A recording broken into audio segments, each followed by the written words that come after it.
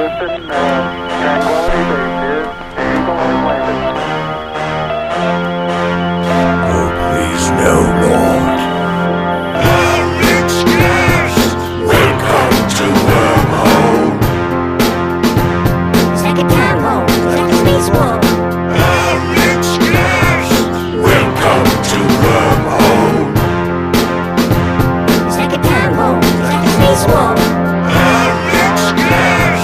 Film 11. One of these days, power right Alex Cast. Gather round, kids. We're about to enter the museum Man. of crime. Now, what I am about to show you next may shock and educate you. Hold on to your values as we step through the looking glass into a hippie pot party. While Johnny Welfare plays acid rock on a stolen guitar, his old lady has a better idea. That's right. She's got the munchies for a California cheeseburger. Marijuana can make kids very sick. You can keep the children in your life safe and healthy by storing all marijuana products in a locked area that children cannot see or reach. Children want to be like their parents and the other adults in their lives. When you use marijuana in front of them, they may want to use it too. You can keep them safe and healthy by not using marijuana when kids are around. It may harm your baby if you use marijuana in any form and at any time during your pregnancy or while you are breastfeeding. If your child eats or drinks marijuana products, call the Poison Center hotline as soon as possible. Symptoms can include your child having trouble walking or sitting up, starting to be sleepy, or having a hard time breathing. So basically, if your child is acting like a child, or most Americans after a flight of steps, please call the Poison Center hotline. This is a handout that I got at the local marijuana store. They said that they have to give these out with every purchase, which I find suspect. I mean, not that I find suspect that they're going to hand them out, but that they're obliged to, legally obliged to. Yeah, I mean, there's really nothing I can follow this up with. I just got that, I got this card from the marijuana store. And I thought it was pretty funny, but nothing, I just thought it was funny. And if you don't, my explaining why I found it funny is not going to change your opinion. It's not, frankly. And I'm not here to change your opinion. I'm here to give you the information necessary for you to break your opinion down to its constituent parts and change it. So, I'm also a liar. I have no idea what's going on in my studio right now. I probably should explain why I just finished one sentence, and then, to you, through the magic of editing, I started a new one that had nothing to do with the previous one, and yet my tone made it seem like I was already talking. It's because I was already talking, but to myself. My headphones and microphone volumes and everything is rather shit right now, and I don't like it. But I played back that first little bit, and it sounded, I guess, good. It's hard to tell, so I don't know what's going on here. Maybe I think my mixer might be, I can't be dying already. I don't know. I just don't know, guys. I just don't know. So, this is a show called The Alex Cast. I am Alex, and I never do this. Well, this show I do pretty often, like once a week for about the past 5 years. But I wanted to give a little preamble, because I keep meaning to say this, and I do every now and again. If this is your first episode of The Alex Cast, take a moment to realize that, one, not every episode is remotely like the one before, and then sometimes every episode is exactly like the one before. I always do show descriptions, and look at them before you listen, because I have found, and, well, not I have found, I've been told that this is one of those shows that give it 3 episodes and it will hook you. In fact, I think that was said on an iTunes review, or maybe not. I think it was an iTunes review. I don't really care. The point is, if you're listening to this, and it's not your cup of tea, maybe try to find one with a guest. And then if you're like, oh, I was here because I was told this was like a weirdo podcast where he talks about weirdo stuff, well, go back in the archives and try to find one that's got like a weirdo topic. For instance, I talked to a director of the Montauk Chronicles recently, and we talked about abduction of children by aliens and teleportation to other planets and mind-controlled monsters. You're like, hey, that's up my alley. Listen to that one. Just listen, enjoy. I'm selling my own show on my show, but this is based on a conversation that someone was having with me, that the first time they heard the show, they were not particularly impressed, which I assure you, I have full sympathy with that sentiment. I'm not impressed, and it is in fact my show. What I did not have sympathy with is me forgetting where that sentence was going. Basically, they were saying that they listened to a show, wasn't necessarily their cup of tea, and then saw on the main Alexcast page a description of a different episode, went, oh, that sounds interesting, listen to that one, got the vibe for what the show is, and then went, oh, look at that. My heart, it is aflutter, and I am in love. And that, my friends, is the story of my first stalker, Kevin. Sup, Kev? My first stalker wasn't named Kevin. Maybe it was, I don't know, I'm not going to tell you, but the point is, I couldn't think of that thing that you get when you don't want people to go near you. Restraining order is the word. Alex, you, sir, are a babbling ass. If you're new to the show, this is something that probably doesn't change all that much between episodes. I'm generally a bit yammering. There's a lot of stuttering. I don't really show prep that well, but I usually get my eye in by about, 10, 15 minutes in, and then usually there's like a nice section at the end that's like really good, and I sound all smart and like I know what the hell I'm talking about. When I use the word usually, I'm using it quite wrong, but there's at times. So anyway, I do have things to discuss with you, my lovely and loyal fans. 1. Twitter is dead. It is a wasteland in which no one fucking talks to each other. And I thought it was just me. I thought, my audience no longer wants to communicate with me, save for the few random lovely people that email me or tweet at me at the AlexCast. And I thought, well, maybe this has finally gotten to the point that no one is actually following me anymore. These are, I'm on mute. These are these people got bored of my shit. Because I do often talk about emotions and other things that people don't want to hear about. It's not all plugs for the show and dick jokes. So I went on a little bit of a quest, a mission, if you will. I did a little research. And by that, I clicked on some people that I'm friends with on Twitter, and I know used to talk to each other a lot. Let's say random sampling, about 20 people. And was seeing if they're interacting. It turns out they're not interacting much either.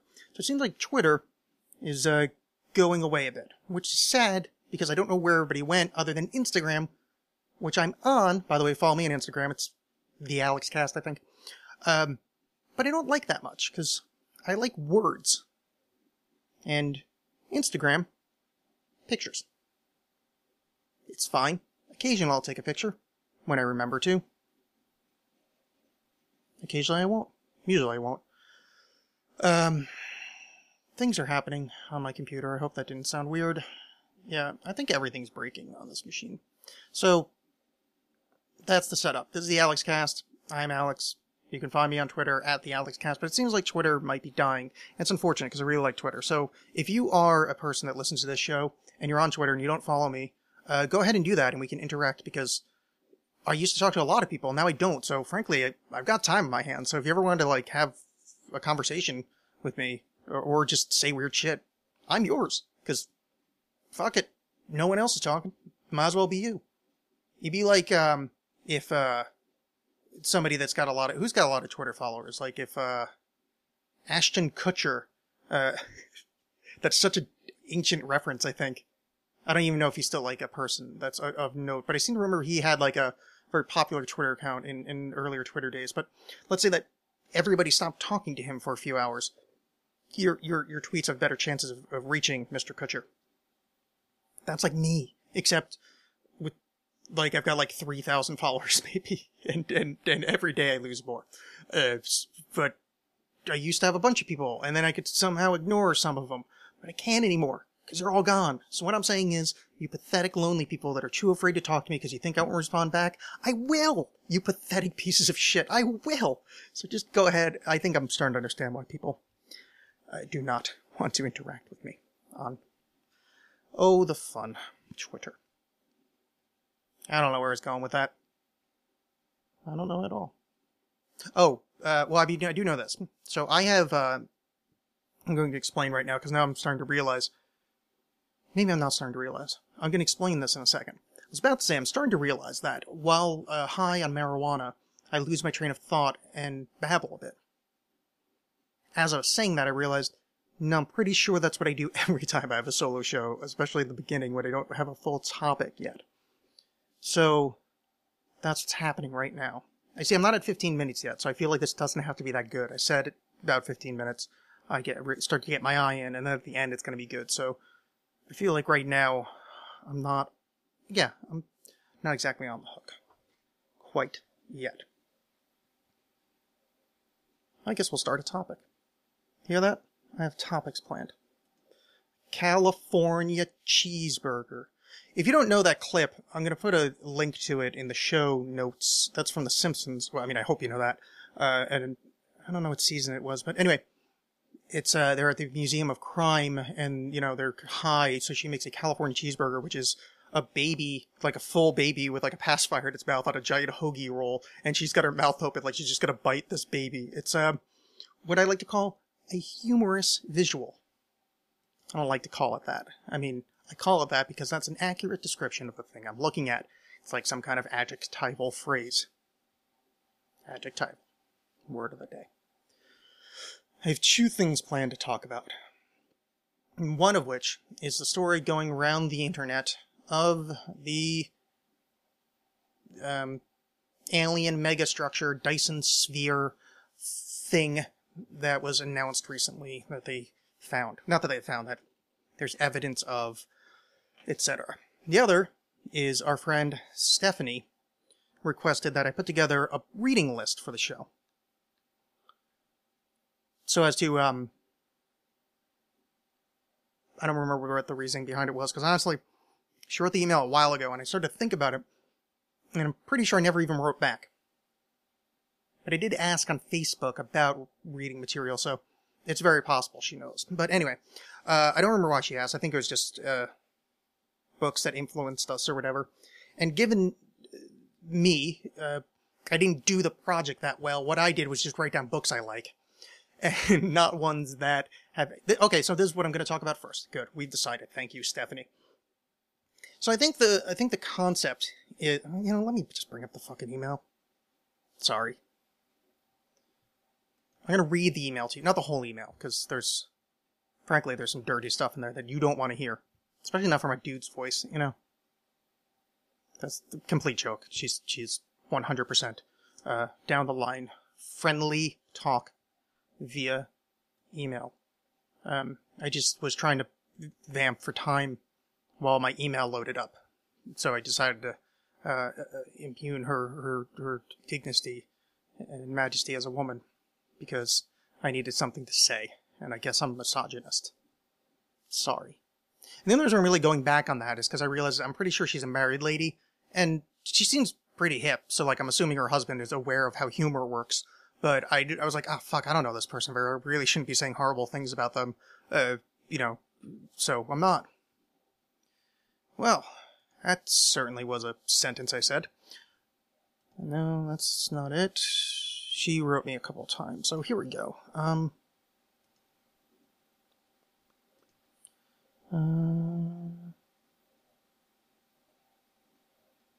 Okay, so she said, she did a reading list in response to Tim Binnall's, sorry, not Binnall, Binnall. It's a paranormal radio host guy. I used to listen to him years ago, I think.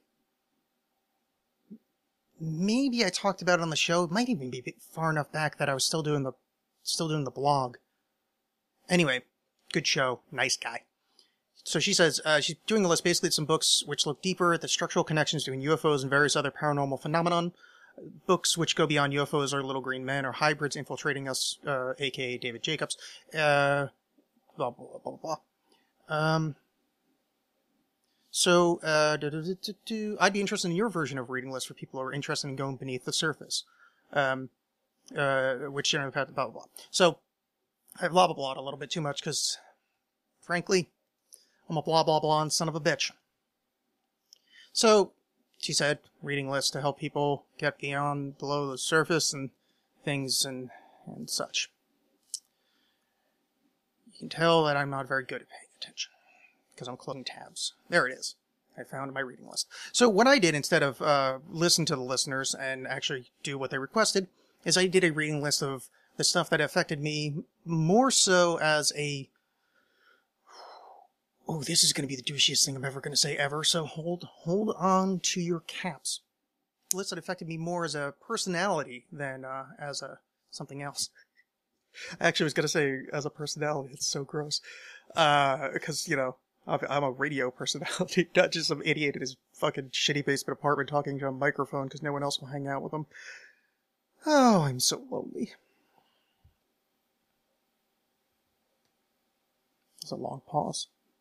I wonder if we're going to leave this in the final recording. So, what I did was I compiled a list, and I realized that my list was coming up as want in paranormal stuff.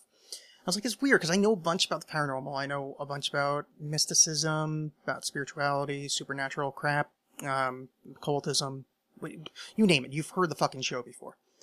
Like, I've been reading tarot since I was 16, 17 years old.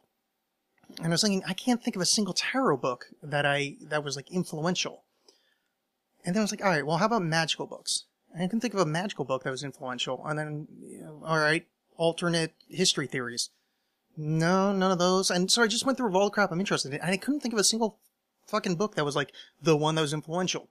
And I realized that most of my esoterica, for lack of a better word, is that knowledge comes from either documentaries or, kind of web searches before the web, just grabbing a bunch of books and skimming, essentially.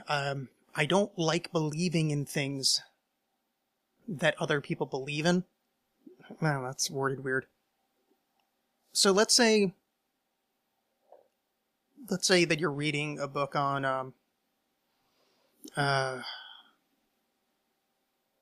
okay, I'm not a Christian. We all know this. So let's say I'm reading a book about, being a Baptist.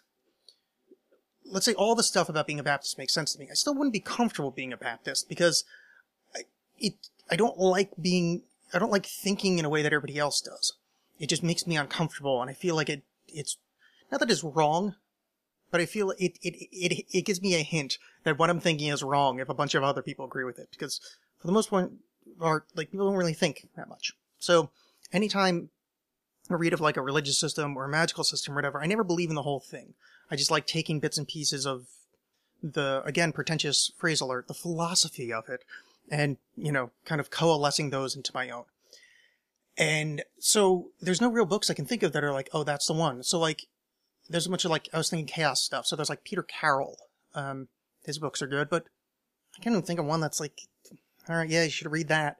Then I was thinking Crowley, and I was like, well, Crowley's influential, but he's super dense and confusing, and frankly, I don't really think it's particularly worth it. And so the only one I can think of, as far as, like, the kind of modern magical tradition is Robert Anton Wilson, who's not really a modern magician. He's I guess more of like of the sociologist bent. And there's some of his books which are on my list. But anyway, so this is a long way around of saying that I can think of, like, the books to read for my view of paranormal phenomenon or, just any kind of esoteric phenomenon, because I don't get my views from books, which I'm not trying to intimate that, like, everybody else does that. I actively try not to hold the belief that I read in a single book. I like to, coalesce them, which lends me towards, not showing up to group occasions and being, scared by descriptive phrases. That's why anytime, like back when I was like a strict vegetarian, like every single thing I ate fit into the term vegetarian. I still hated that term, but I used it, just because it's convenient. But like, I'm like, ugh, I don't want those other vegetarians. I don't want that word applying to me. Like, I don't want things that other people got their all gross psyche and, I don't want to be swimming around in that water, I'm a chaos magician, and there's all these other douchey chaos magicians over there, like, just, ugh, I don't want to, stop peeing in my pool, like, this is gross. Or I guess maybe I'm swimming in their pee pool. This went weird. Anyway, so, if you want to know how to become a weirdo, occultist, strange person like myself, read absolutely everything. Don't take anything seriously. Never take anything as truth. And I think one of the fundamental principles of my thought process is there is no truth. So the idea that reading a single work is going to be influential, yeah, it might be influential, but not in like an idea form, more in a kind of stylistic form. So as I was writing my list, I realized it was coming to a few distinct categories. And I tried to filter out some of the ones that were more based on the influential works or authors, writers, whatever, on my writing. Some of which I couldn't take out because the stuff that's influential on my writing was influential on me, on my belief system in the esoteric and the et cetera, et cetera. And then some was just like, oh, I like this because of the way they write. It affected my, view of writing. Like, for instance, I, in the original list, I have, some J.D. Salinger, 9 Stories in Franny and Zooey. Yes, I know I say that wrong. Which I think are really 11 of the best short stories ever written. Fucking fan-goddamn-tastic. There's no relation to any of my, like, occult or esoteric leanings in there. It just simply taught me certain things about writing and certain things about human interaction. So, I took a bunch of those off the list, is what I'm saying here. So, in my list of books, I also have some documentaries and, well, really just one, we'll get to it. So, starting off from the beginning, early stuff. Big shout out to my brother Craig for giving me these books. This is one of the earlier, or probably earliest book series I got really into. The earliest books I really remember loving was Fear Street books by R.L. Stine, famed children's scary author. When I was, first grade, second grade, when Scholastic Book Fair would come to school. So the second I was able to read, those were the ones I was into. And then Scary Stories to Tell in Dark and some other various, kind of young adult scary things. And the first kind of, and then I think Lord of the Rings, but that may have come afterwards. But anyway, Craig got me into the series of books by Roger Zelazny called, I think they call it The Chronicles of Amber now, but I'm not sure if that was actually the term at the time. But anyway, it's a series of 5 books, and then another series of 5 books. The first 5 is really the one to deal with, called 9 Princes of Amber is the first book. Then Lord of Light is another thing that's also written by him, but it's not in that series. And that's the first series I really got into, and it deals with a lot of concepts of kind of alternate realities and kind of perception as reality. So one of the kind of forms of the magical system in 9 Princes of Amber is to do something called shadow walking, where essentially they'll walk and then change one stone on a road, and then they'll think, all right, well, that stone is a different, around this corner there's going to be beech trees instead of chestnuts, and then there'll be a different kind of fauna, flora, and then eventually through that they kind of walk to other realities. So it's almost like that theory where every decision made or everything made, kind of there's a branch universe for it, which I forget the term for that right now. That thing with the double slit experiment, Schrodinger's cat deal, where it's one of the multi-dimensional reality, whatever the hell it's called, I can't think of it, but that Schrodinger's cat is both alive and dead at a single time. Well, it's actually just alive in one reality, dead in the other, and that's how both can happen. So 9 Princes of Amber, that's their kind of magical system. So they kind of walk from one reality to the next until they create a whole new one. So I'm walking in the reality of Portland, Oregon, 2015. When I make a right turn, I'm thinking, okay, Portland, Oregon, 2015, but now there's cobblestone here on this next street. There's going to be cobblestone, and then there's going to be the sun slightly different. And then by the time I'm, 10 blocks down, it's completely unrecognizable. So I'm in this kind of shadow other world. And all these other worlds are emanated from one singular world, which is called Amber. that's sort of how it works. I haven't read this in a while. But anyway, that was influential in my later thinking. It took me a while to realize that. Another part of their system there is they have things called trumps, which is based on the tarot, and the trumps are all painted cards of the Princes of Amber, the court hierarchy of the stories. And if you stare at the card for long enough, you can get in psychic connection to the person on the card, and you can have a long conversation with one another. Me eventually getting into cartomancy, aka tarot. Look at me being fancy. Totally influential. So anyway, there's that. Lord of Light is kind of fictionalized form of, I don't want to say ancient aliens, but basically it's technology posing as gods. Really well done. But I think everything I just covered in Nine Princes of Amber, there's no new kind of philosophical leaning towards it. But that's kind of the nascent early form of my there is no reality, everything is perception thing. No, that's another one about writing. Well, writing-wise, Murakami and Richard Brautigan. I'm not going to talk about those right now because I probably talked about them about 1,000,000 times.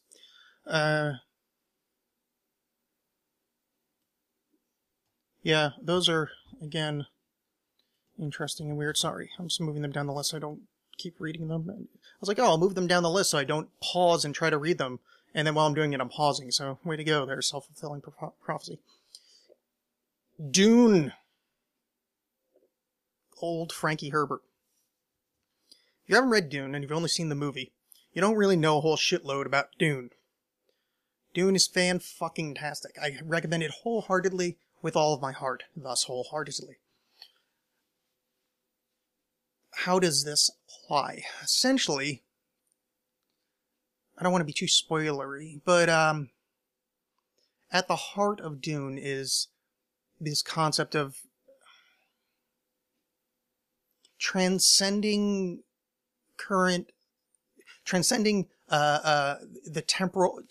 temporal ideas. So instead of there being a present, the character views what is, to use just a term so we can talk about it, the present, but he sees it more as like standing in a river and watching the currents, and he can, instead of just predicting what could happen next, as in well, if I make a left turn, I go left, I make a right turn, I go right, kind of normal human predictive things. He can almost, like, to draw the metaphor out, put his fingers in the river and watch how the ripples affect.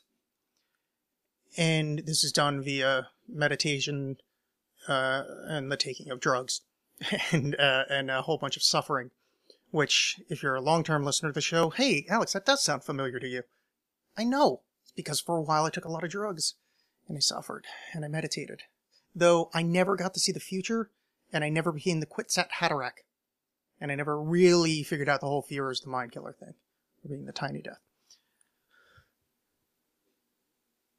I don't know if there's much more to say about that. Yeah, I think Dune is one of the more foundational things. A lot of... Yeah, I'll just move on. And that's another one.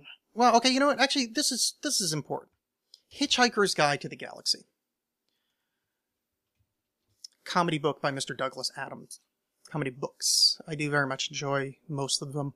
The increasingly misnamed trilogy. I think there's sort of 5, and then there's more after he died, and yada yada. But the first, definitely the first one. I feel like the first 2 or 3 were good.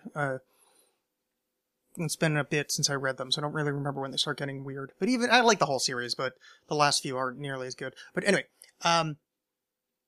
this is a really good thing to read because it's taking the piss out of a lot of belief structures. And I think that's very important when we deal with esoterica, occult systems, any kind of alternative fringe belief. And Hitchhiker's Guide to the Galaxy really takes the piss out of, I'm saying take the piss out of because it's English, and for some reason I'm going to start using English phrases because I'm a fucking babbling monkey and just repeat things that are put in front of me. Ooh, shiny banana. So they take the piss out of, there's organized religion, the concept of aliens, the concept of, really death, the pointlessness of life.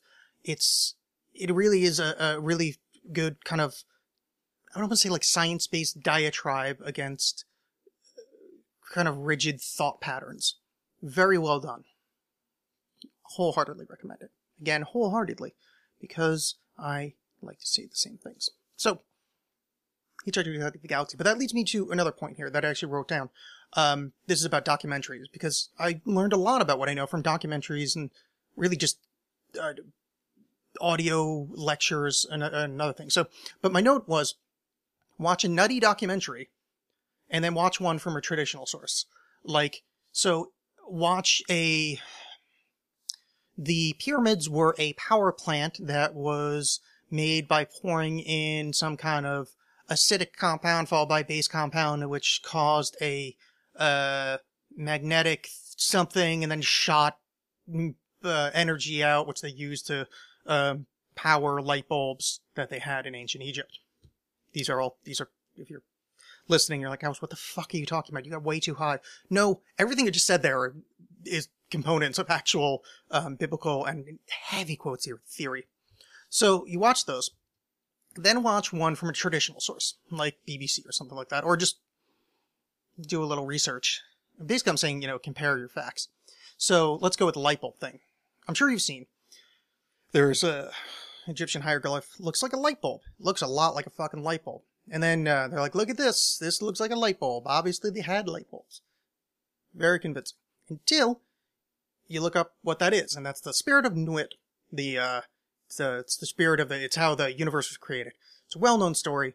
It's in a bunch of hieroglyphs. It's in a bunch of written other documents, like what happens in the Duat. Maybe it's in there. I don't know. But the point is, it's not a fucking light bulb. It's there. Compare the two. Now, there's going the other way. If you watch, like, let's say, one of those, like, Graham Hancock things where, like, hey, we're a lot older than we thought we were, etc., etc. And then you watch the traditional story, you're like, hey, wait a second, this traditional story doesn't make a whole fuckload of sense. Hey, I'm going to go with that one. So, just during the thing here is make sure to grab both sides to it, because what I found in the paranormal, esoteric, strange community, as of late, and it's probably always been this way, but maybe I just noticed it more because I live in it more, maybe it's more prevalent in society, is that people only look at one side and then say the other's wrong. Maybe, yeah, I mean, I guess that's always happened, but to be like, yeah, the moon landing's obviously fake. Look at this, they want us to hide. It's like, okay, yes, I see that, but have you, read the actual, transcripts? Have you, looked into the actual moon landing? No, it's obviously fake. But in order for you to disprove something, you should know about the thing you're trying to disprove instead of just looking at the quote-unquote evidence. Like, for the moon landing, this is one that I find kind of annoying, is Bill Nye said a really funny thing. He said if they're going to fake the moon landing, they would never bother to fake all the paperwork, because there's millions of sheets of paper from the moon landings. I mean, everything, and there's 400,000 people that were involved, so blah, blah. Sorry, I'm not going on a moon landing thing, but if most people only look at the one side. So it's the same thing with, like, the whole science materialist versus religious or spiritual debate, where the science people are like, oh, science says this, science. It's like, well, can you look at the other side? No, because science says this and it can't. Well, you're just being a closed-minded ass. And going the other way is if you're like, well, no, you have to open your chakras up to the light of the blah, blah, blah. And it's like, yeah, you ever thought that, like, yoga just gets you into better shape and your body works more efficiently? No, it's well known that your chakras are open up. And if you wear lavender, it's like, so you never really looked at, like, how, like, science, medicine, or, any kind of aerobic activity where, yeah, you never did. Okay, so we're just going to go with one side, huh? Not even look at the other. Yeah. So, yes. Watch documentaries. Both sides of things. Very important. I know that's not a book, but it's part of my book reading list in that I don't want to tell you to read a book if you're just going to believe that book, because that goes against the whole principle. Unless it's Periphery by Alex Bolin, available on Amazon.com. That's Periphery. Periphery, or you just find the link to Periphery under books on alexass.com. Alex, did you just lisp? Why'd you say books? It's funny you mention it. I've written 2. It's also a collection of short stories and poetry called The Void Sutras. Like sutras from the void. Wow, that does sound good. Yeah, you should probably read it. Those are good books. If you have read them, leave reviews on Amazon like our friend Steph did. So, both sides of the situation. And I think that is very important. So when I recommend books, I can't recommend a book because I don't want you to fucking believe them and go, oh man, Alex, you opened my mind. Because, that book you told me to read, now I believe that. And it's like, ugh, I just ruined, like, somebody that had the possibility of actually putting thoughts together. Cosmic Trigger by Robert Anton Wilson, volumes 1, 2, and 3. They're fantastic. These are collections of non-fiction vignettes from Mr. Wilson, describing his journeys into various meditative and drug-based states, his thoughts on things, his thoughts on magical theory a little bit, his thoughts on reality, and some just personal anecdotes. I think I've said on the show before, but this is a long time ago. I think it's Cosmic Trigger 2 talks about his daughter dying, getting killed, and it is just heartbreaking. And the just open wound nature of it, just how unfettered he is with showing his pain is really, really fucking brilliant. So, yeah, Cosmic Trigger 1 through 3, Robert Anton Wilson. Robert Anton Wilson, I think, he thinks the way I would like other people to think, which is probably the worst worded thing I've ever said. I just don't know how to put this. He has an open mind in the way that I would like other people to have open minds. It seems like there's a bit of scientist in him, while also being a complete fucking weirdo that saw a cactus god dancing around when he was on peyote. To go on a little bit more of a normal bent, like, Stephen Jay Gould feels like the more science side of this, where it's, when you can still see, like, that dance of, like, kind of mystery and kind of childlike wonder in their eyes, beside just, like, Stephen Jay Gould or something along those lines. Robert Anton Wilson's the other side, where it's, like, kind of the weirdo side, but also has a bit of a science thing to him. The only thing I will fault him for, and I do want to be a little clear here, is Robert Anton Wilson, like any good Irishman, and yes, I'm about to insult an entire group of people, so buckle in, kiddos. He does not, I don't want to say possess the ability, but he does not respect brevity. Efficiency is not something that man is going to do. So his fiction, I think, is pretty not good. It needs an editor, some fierce. Holy fuck, does he go on and on. And I say it's because he talks about, he loves Joyce, and I have the same problem with Joyce, where as far as Joyce being a major force in literature, breaking down the system and the structures of previous writing forms, fuck yeah, dude, awesome. Is it fun to read? No, it's not good. It is just some prattling ass at a bar that just will not get to the fucking point. And Robert Anton Wilson does not go that far in his nonfiction, in his fiction. Oh boy. But sometimes he's a little apt to run a little long. And that, to me, is irksome. Not while I'm doing the show, though. It's fine while I'm doing the show because I have to fill a fucking hour by myself. And I was talking to someone, well, texting with someone before this starts. Talking to yourself for an hour, it's fucking hard, alright? So if you're annoyed at the quality of this show ever, remember, it's just me in a goddamn room. I have a can of Zevia 0-calorie soda, no sugar, no artificial sweeteners, non-GMO. I've had this in my hand for like 10 seconds. I have to try to find a natural pause in which to drink this, because not like somebody else is gonna fucking talk while I'm drinking. Pardon me.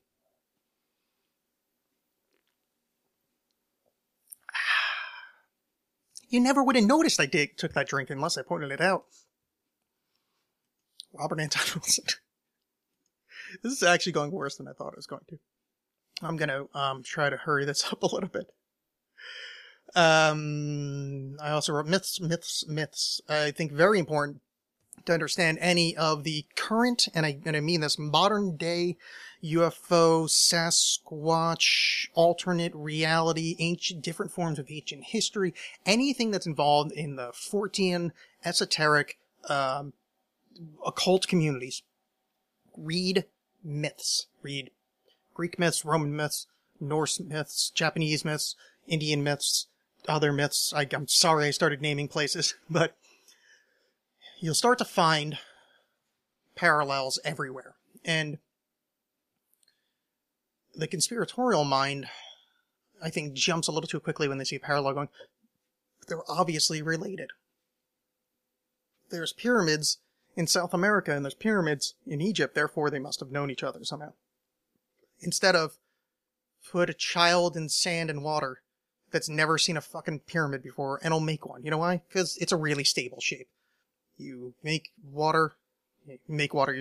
mud, and then just kind of drop it out of your hand. It makes kind of a pyramid shape. And you're like, oh wow, look at that. I can make that out of stone. It's not that big of a, it's not that like magical, like, no way anybody could have ever came up with a pyramid independent of each other. So, reading myths, I think, reinforces that some of them obviously have a common core, because, we are all human, but there's also just kind of tropes that appeal to us naturally. I was going to add Joseph Campbell to the list of, you know what, I'm going to say this. Read Joseph Campbell. I find him a little boring, but it's mostly because I've been introduced to all of his topics through other stuff later. And so reading the original is like a little slow, a little boring. But Joseph Campbell, The Hero of Many Faces, I think it's called, is a really good one. The Hero's Journey. Anyway, breaks down how myths are all interrelated and how there's only, there's this old thing of like, there's only X number of stories to be told. And the conspiratorial, weird, ancient history, that kind of thing, I think people get a little confused that because they see a connection between something, that connection can just be the kind of almost the natural inclination of the human brain structure, which, although very mysterious, not necessarily proof of aliens, Atlantis, or any other thing. I also put, and this is that same thing as I was talking about, read something weird, then watch something weird, then try to watch the kind of normal version. I just put down Buddhism/quantum theory. So, Buddhism probably got me into the weird thinking more than anything else. I found that really early on, and I was like hooked on this whole attachment being the root of suffering thing. I'm not going to get into that right now because, well, there's been like, a couple thousand years of it, and I just don't have the ability to break it down to y'all right now in the minutes we have remaining. I say quantum theory, not quantum theory, but like lay science, like Stephen Hawking, I think it was Brian Greene, I think his name is. The Michio Kaku, who I don't like, but his ideas are good. Who's that black dude everybody likes?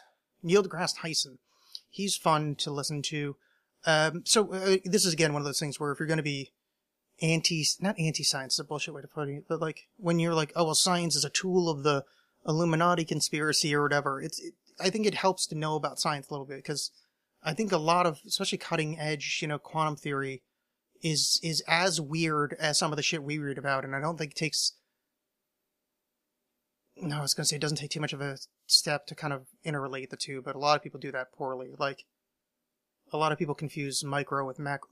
I'm not getting into that. Anyway, reading about modern science, or reading about any science, I think really helps the foundation of knowing your conspiracy theory, knowing your esoterica, because I was talking to this with Greg from Higher Side Chats when he was on the show, that I'm not, like, the really crazy conspiracy theories are fine, but it's the ones in the middle that sound almost plausible, but are obviously bullshit if you take a look at them. I think those kind of poison the well. That it's harder for us. I think it's almost like disinformation agents, to use the conspiratorial term. Like, I think that flat earth guy might be a might be an agent for the disinformation agents, because it's just so dumb that I think having some basic scientific foundations will help you to sift out the more idiotic theories from the ones that frankly hold water. Like, I sound like a fucking skeptic on the show a lot, because there's a lot of really dumb theories out there, but there's a lot of stuff that's really, really interesting. It's just hard to find because it's stuck in this mire of just shit science and just nonsense ideas. People that think, oh, well, I have an idea, therefore it's a full theory. No. Yeah, it's not how theory works in a scientific, if you're saying, well, scientifically it means this, well, that's not theory. You've got, like, at best, maybe a vague hypothesis. No, you have an idea. It's just, ugh. So, the point is, catch up on some science. It would help you a lot. And not even like help you disprove stuff. I think it'll help you focus your powers on things that would, be more fruitful. Like, let me try to think of an example. Like, there's a bunch of 9/11 nonsense, but I don't even like talking about that. But like, oh, give me a moment. Let's see. Okay, so like, moon landing stuff where like, oh, well, look, the flag's waving. Well, then if you look at like how fabrics and etc. would react in a void, which essentially is space, is a vacuum, that's exactly how you'd expect the flag to wave. Because it's not from wind, it just I'm not going to explain it to you. But people with like a little bit of science background could read the explanation and go, oh shit, yeah, of course, that's what it is. Makes sense. But if you don't, it sounds like, oh, that's just the establishment giving you excuse. Except, well, it's not, because that same bit of physics applies every fucking where else. So unless the establishment is powerful enough to change physics, which, if they could, they totally land on the moon like super easy, so there'd be no reason to. Then the physics holds, and there's no reason to find that particular bit of evidence valid. Now, there's some weird photographic fuckery, which I've mentioned that I'm like, oh, it's kind of convincing, that looks a little bullshit. You can focus more on that, because at least there's no immediate, like, snap your fingers, like, oh, this has been debunked thing. So somehow that's my explanation for Buddhism. Foucault's Pendulum by Umberto Eco. Fan-fucking-tastic book. The thing that introduced me to so many different forms of conspiracy theory when I was a kid. I love this thing, and it is boring as fuck. It is way too long. It's not very well written. I mean, no, it's fine. It's fine. It would be way too hard to explain, but it's essentially, it's kind of a Robert Anton Wilson Illuminatus thing but basically they just start inventing all these bullshit conspiracy theories, making them up as they go. And the point is they're doing this purposefully to sell books, and it sort of comes true, but doesn't. And it's, it's really a layered, very interesting book. But, me being the childish mind when I read it, I mean, I was probably in like middle school at the time, I just went, ooh, I've never heard of half of these, secret societies and shit. So that actually probably very much against its inclination for writing the book. Got me into, conspiracy theory. Magical Egypt is a documentary series. It is free on YouTube. I would recommend giving him money if you like it. Magical Egypt. John Anthony West. Might be called Mystical Egypt. No, it's Magical Egypt. Who cares? John Anthony West. 7-part, I think, series, an hour per. It's fan-fucking-tastic. I'm saying fantastic too much. Wholeheartedly, I'm saying fantastic too much, taking the piss out of myself. Goes through and talks about, it's basically a symbolist view of Egypt using, a symbolist interpretation that their hieroglyphs and their buildings are all, there's another level of symbolism there. Just watch it. It would be too hard for me to explain. I mean, I probably could explain it better, but, I'm not gonna, because I can't think of a way to do that, because I wasn't really prepped for this point. I just scratched it down in the end of the list, because that's the end of the list. Enjoy. So that's my book list, other than the ones that helped me learn how to write a little bit better. Well, those without explanation. 9 Stories for Annie and Zoe, Haruki Murakami, Richard Brodigan, especially in Watermelon Sugar, and I think it's called The Abortion, the one where they're in that weird library that everybody writes their own books. The first few Neil Gaiman books are fantastic, especially American Gods. Like that very much.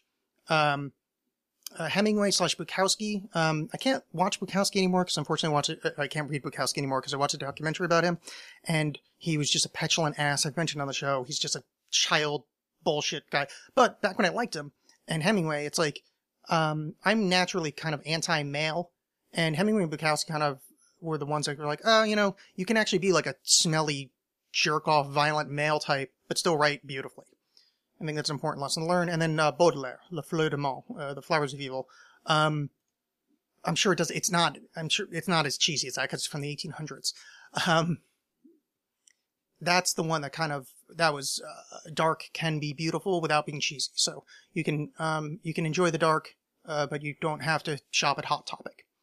That's probably a reference for people my age. I don't even know if a Hot Topic still exists. Who knows? And the point is, that is my list. Thank you very much for listening to that. Moving on to the other thing I've prepared for you, and this is going to be not a quick one. It is a thing about that ancient giant megastructure by aliens that was built by The Standard.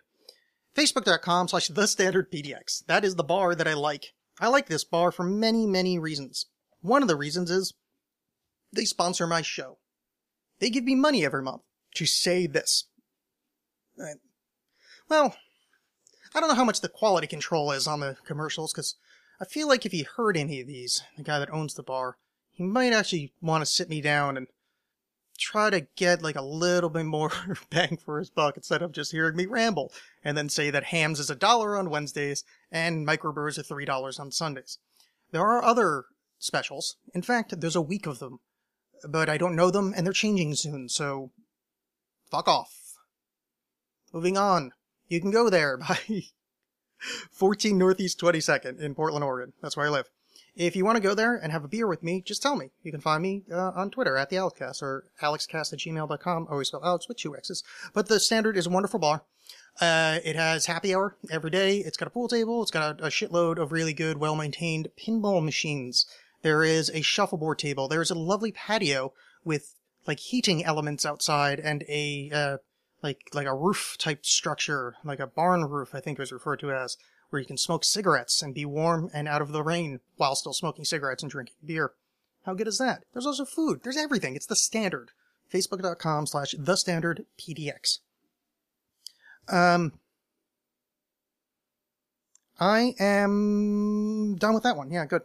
So, that's The Standard. My name is Alex. Things, by the time you hear this, that being tonight or tomorrow, there will be available, and I will post it on my Facebook, facebook.com/AlexCast, I think. Or maybe it's the AlexCast, whatever.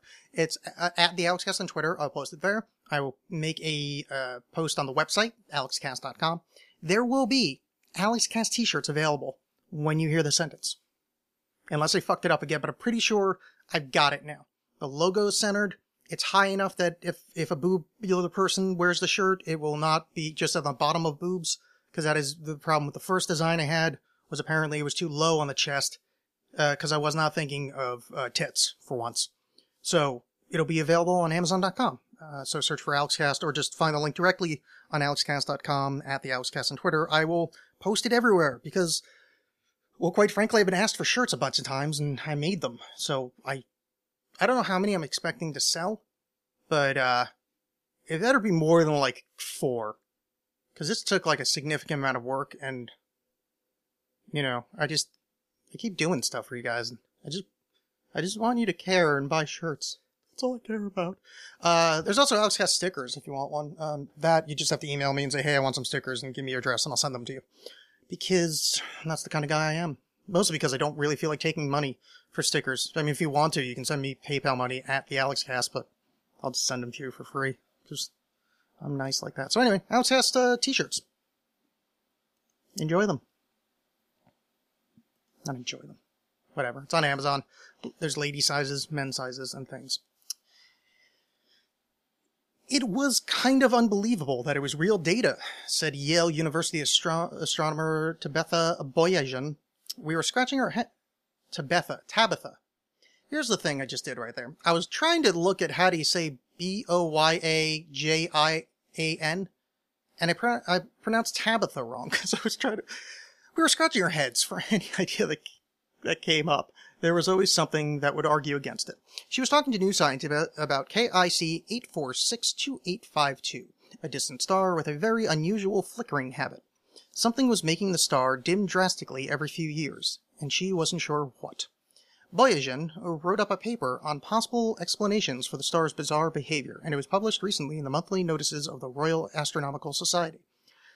But she also sent her data to fellow astronomer Jason Wright, a Penn State University researcher who helped develop a protocol for seeking signs of unearthly civilization, wondering what he would make of it.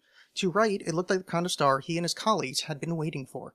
If none of the ordinary reasons for the star's flux seemed quite to fit, perhaps an extraordinary reason was in order. Aliens! Or to be more specific, a swarm of megastructures, as he told The Atlantic. So, here is the very long art. Well, not very long, but I'm not going to read the whole fucking article for you. Essentially, so they found this star, KIC 84622852, flickering weird. There's various reasons that a star would act that way, or the light would come to us that way. Is that it's a new star, so the shit around it hasn't coalesced into like a planetoid or something else, or some other reason. I forget what the other one is.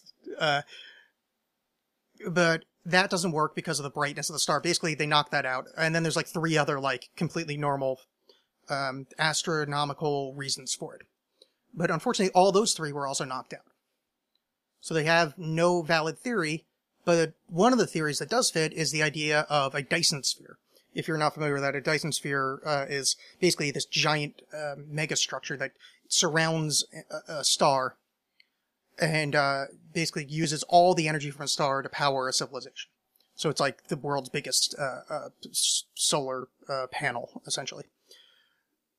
When they made the models of what a Dyson sphere or Dyson sphere-like object would look like from this distance, or from a reasonable distance, it does seem it described what they're currently seeing. Now, you may notice that nowhere in there does it say it is a mega alien structure. What they said was there's a bunch of explanations. The only one that currently fits is the alien megastructure. That doesn't mean that that's what it is. It means they just have to figure out what the other explanations are. It is still incredibly long odds that it's an alien thing. It's just that the other ones that we know have been knocked out. So it's exciting in a number of ways. One, hey, we might find a new, like, astronomical thing, like a new form of protostar, or other words I don't know. And then the other one is, hey, maybe we found signs of an alien civilization. Both I would find very exciting, but this goes back to that whole look at the weird, then look at the rational. The closer you get to the actual article, the paper that was written by this woman, the more you get, it sounds like it could fit. Maybe this is sort of a possibility, but probably not.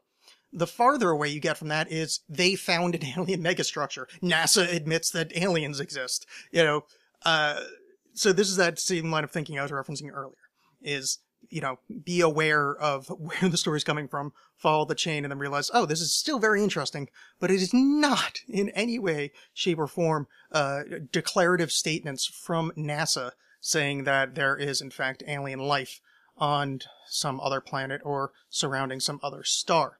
It is just an interesting thing, and not even just an interesting thing, it could be the most fantastically amazing interesting thing that's ever been interesting. It's just right now we're not at the point to actually say that, because science is slow and methodical, and that's kind of why it's good at what it does, and why a paper coming out like a week before shouldn't have headlines coming out. Well, I mean, whatever, good for the headline writers. It's on the people that read it to do their research and realize what's happening, because, they're selling papers, and they're doing a good job of it, or selling ad clicks. Gizmodo has another very wonderful story that says, the many times astronomers mistook mundane phenomenon for aliens. So I'm just going to read the list real quick to you. Canals on Mars. This is fun. Percival Lowell, when looking through a telescope, found these canals, and it looks like canals. Like, these are man-made structures, or alien-made structures. And this is he was a super fucking legit astronomer. The fact Pluto is somewhat named after him. The P in the L in Pluto is Percival Lowell. But once they got better telescopes, it went, oh yeah, no, it's just natural, formations. Pulsars. We didn't know what pulsars were. And then we started getting these pulsing weird radio signals, steady intervals that are showing up. And like, oh my god, this is fucking it. We found aliens. And then they're like, oh no, it's pulsars. We figured out what a pulsar is. Shrug. That sucks. Or, I mean, not sucks. Hey, we discovered something amazing, which might happen this time. Well, they have the WoW signal on this list, but, I don't think that one's been disproven yet. That's stupid. Okay. Well, those first 2 were interesting to me. I will post that link also at alexcast.com. Every episode has a write-up, and I can tell what I was talking about most of the time, unless I just didn't feel like doing the write-up, and then it just says Alex talks about blah, blah, blah. Doesn't mean it's a bad episode, it just means I got lazy. Yeah, that's it. This was an episode. I talked to you. Glad to say hello. Glad to see you out there. Remember, I'm looking for you. I'm looking for interaction with you at the AlexCast on Twitter, on Facebook. AlexCast, you can find, I got a YouTube thing. I got, Instagram. Like everything. Like all the stuff you want, of like social media or like regular, I got it. I've written books. I could make an album of songs if you want. I mean, I can't play any instruments and I can't sing very well, but I could, I could figure something out. Maybe, do like a theremin. Like as I'm doing the show, I'll gesticulate a lot. It'd be like the theremin of the AlexCast. Oh, that was when he was talking about that dick joke. Oh, look, that was that other dick joke. Because I'm very immature. I'm sorry. So, I've been Alex. You have been the audience. Here is the closing reading. This is Why in Watermelon Sugar is Amazing. In watermelon sugar, the deeds were done, and done again, as my life is done in watermelon sugar. I'll tell you about it because I am here and you are distant. Wherever you are, we must do the best we can. It is so far to travel, and we have nothing here to travel except watermelon sugar. I hope this works out. I live in a shack near Ideath. I can see Ideath out the window. It is beautiful. I can also see it with my eyes closed and touch it. Right now it is cold and turns like something in the hand of a child. I do not know what that thing could be. There is a delicate balance in Ideath. It suits us. The shack is small but pleasing and comfortable as my life, and made from pine, watermelon sugar, and stones, as just about everything here is. Our lives we have carefully constructed from watermelon sugar, and then traveled to the length of our dreams along roads lined with pines and stones. I have a bed, a chair, a table, and a large chest that I keep my things in. I have a lantern that burns watermelon trout oil at night. That is something else. I'll tell you about it later. I have a gentle life. I go to the window and look out again. The sun is shining at the long edge of a cloud. It is Tuesday, and the sun is golden. I can see piney woods and the rivers that flow from those piney woods. The rivers are cold and clean, and there are trout in the rivers. Some of the rivers are only a few inches wide. I know a river that is half an inch wide. I know it because I measured it and sat beside it for a whole day. It started raining in the middle of the afternoon. We call everything a river here. We're that kind of people. I can see fields of watermelons and the rivers that flow through them. There are many bridges in the piney woods and in the fields of watermelons. There is a bridge in front of this shack. Some of the bridges are made of wood, old and stained silver like rain, and some of the bridges are made of stone gathered from a great distance and built in the order of that distance, and some of the bridges are made of watermelon sugar. I like those bridges best. We make a great many things out of watermelon sugar here. I'll tell you about it, including this book being written near Ideath. All this will be gone into, traveled, in watermelon sugar.